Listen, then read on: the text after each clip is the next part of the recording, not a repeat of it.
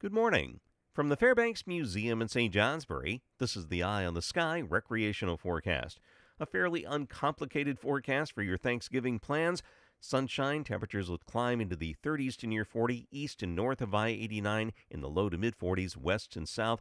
Generally light winds east of the Green Mountains, becoming south to southwest around 10 miles per hour from the Green Mountains west this afternoon.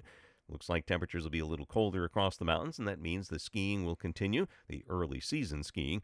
As we go into tomorrow, a cold front races eastward. With it, there'll be clouds, some rain, and snow showers, mainly snow showers across the high terrain. There will be a couple of inches of new snow across the higher elevations, and that'll be followed by some clearing skies on Saturday. It does look like some rain showers may arrive late on Sunday.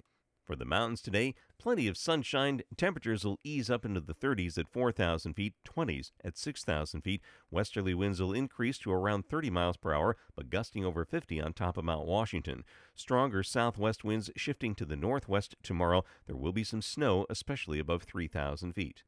At lower elevations, light winds becoming south to southwest around 10 miles per hour from the Green Mountains west, and then tomorrow, southwest winds shifting to the northwest, gusting to 25 miles per hour in the afternoon.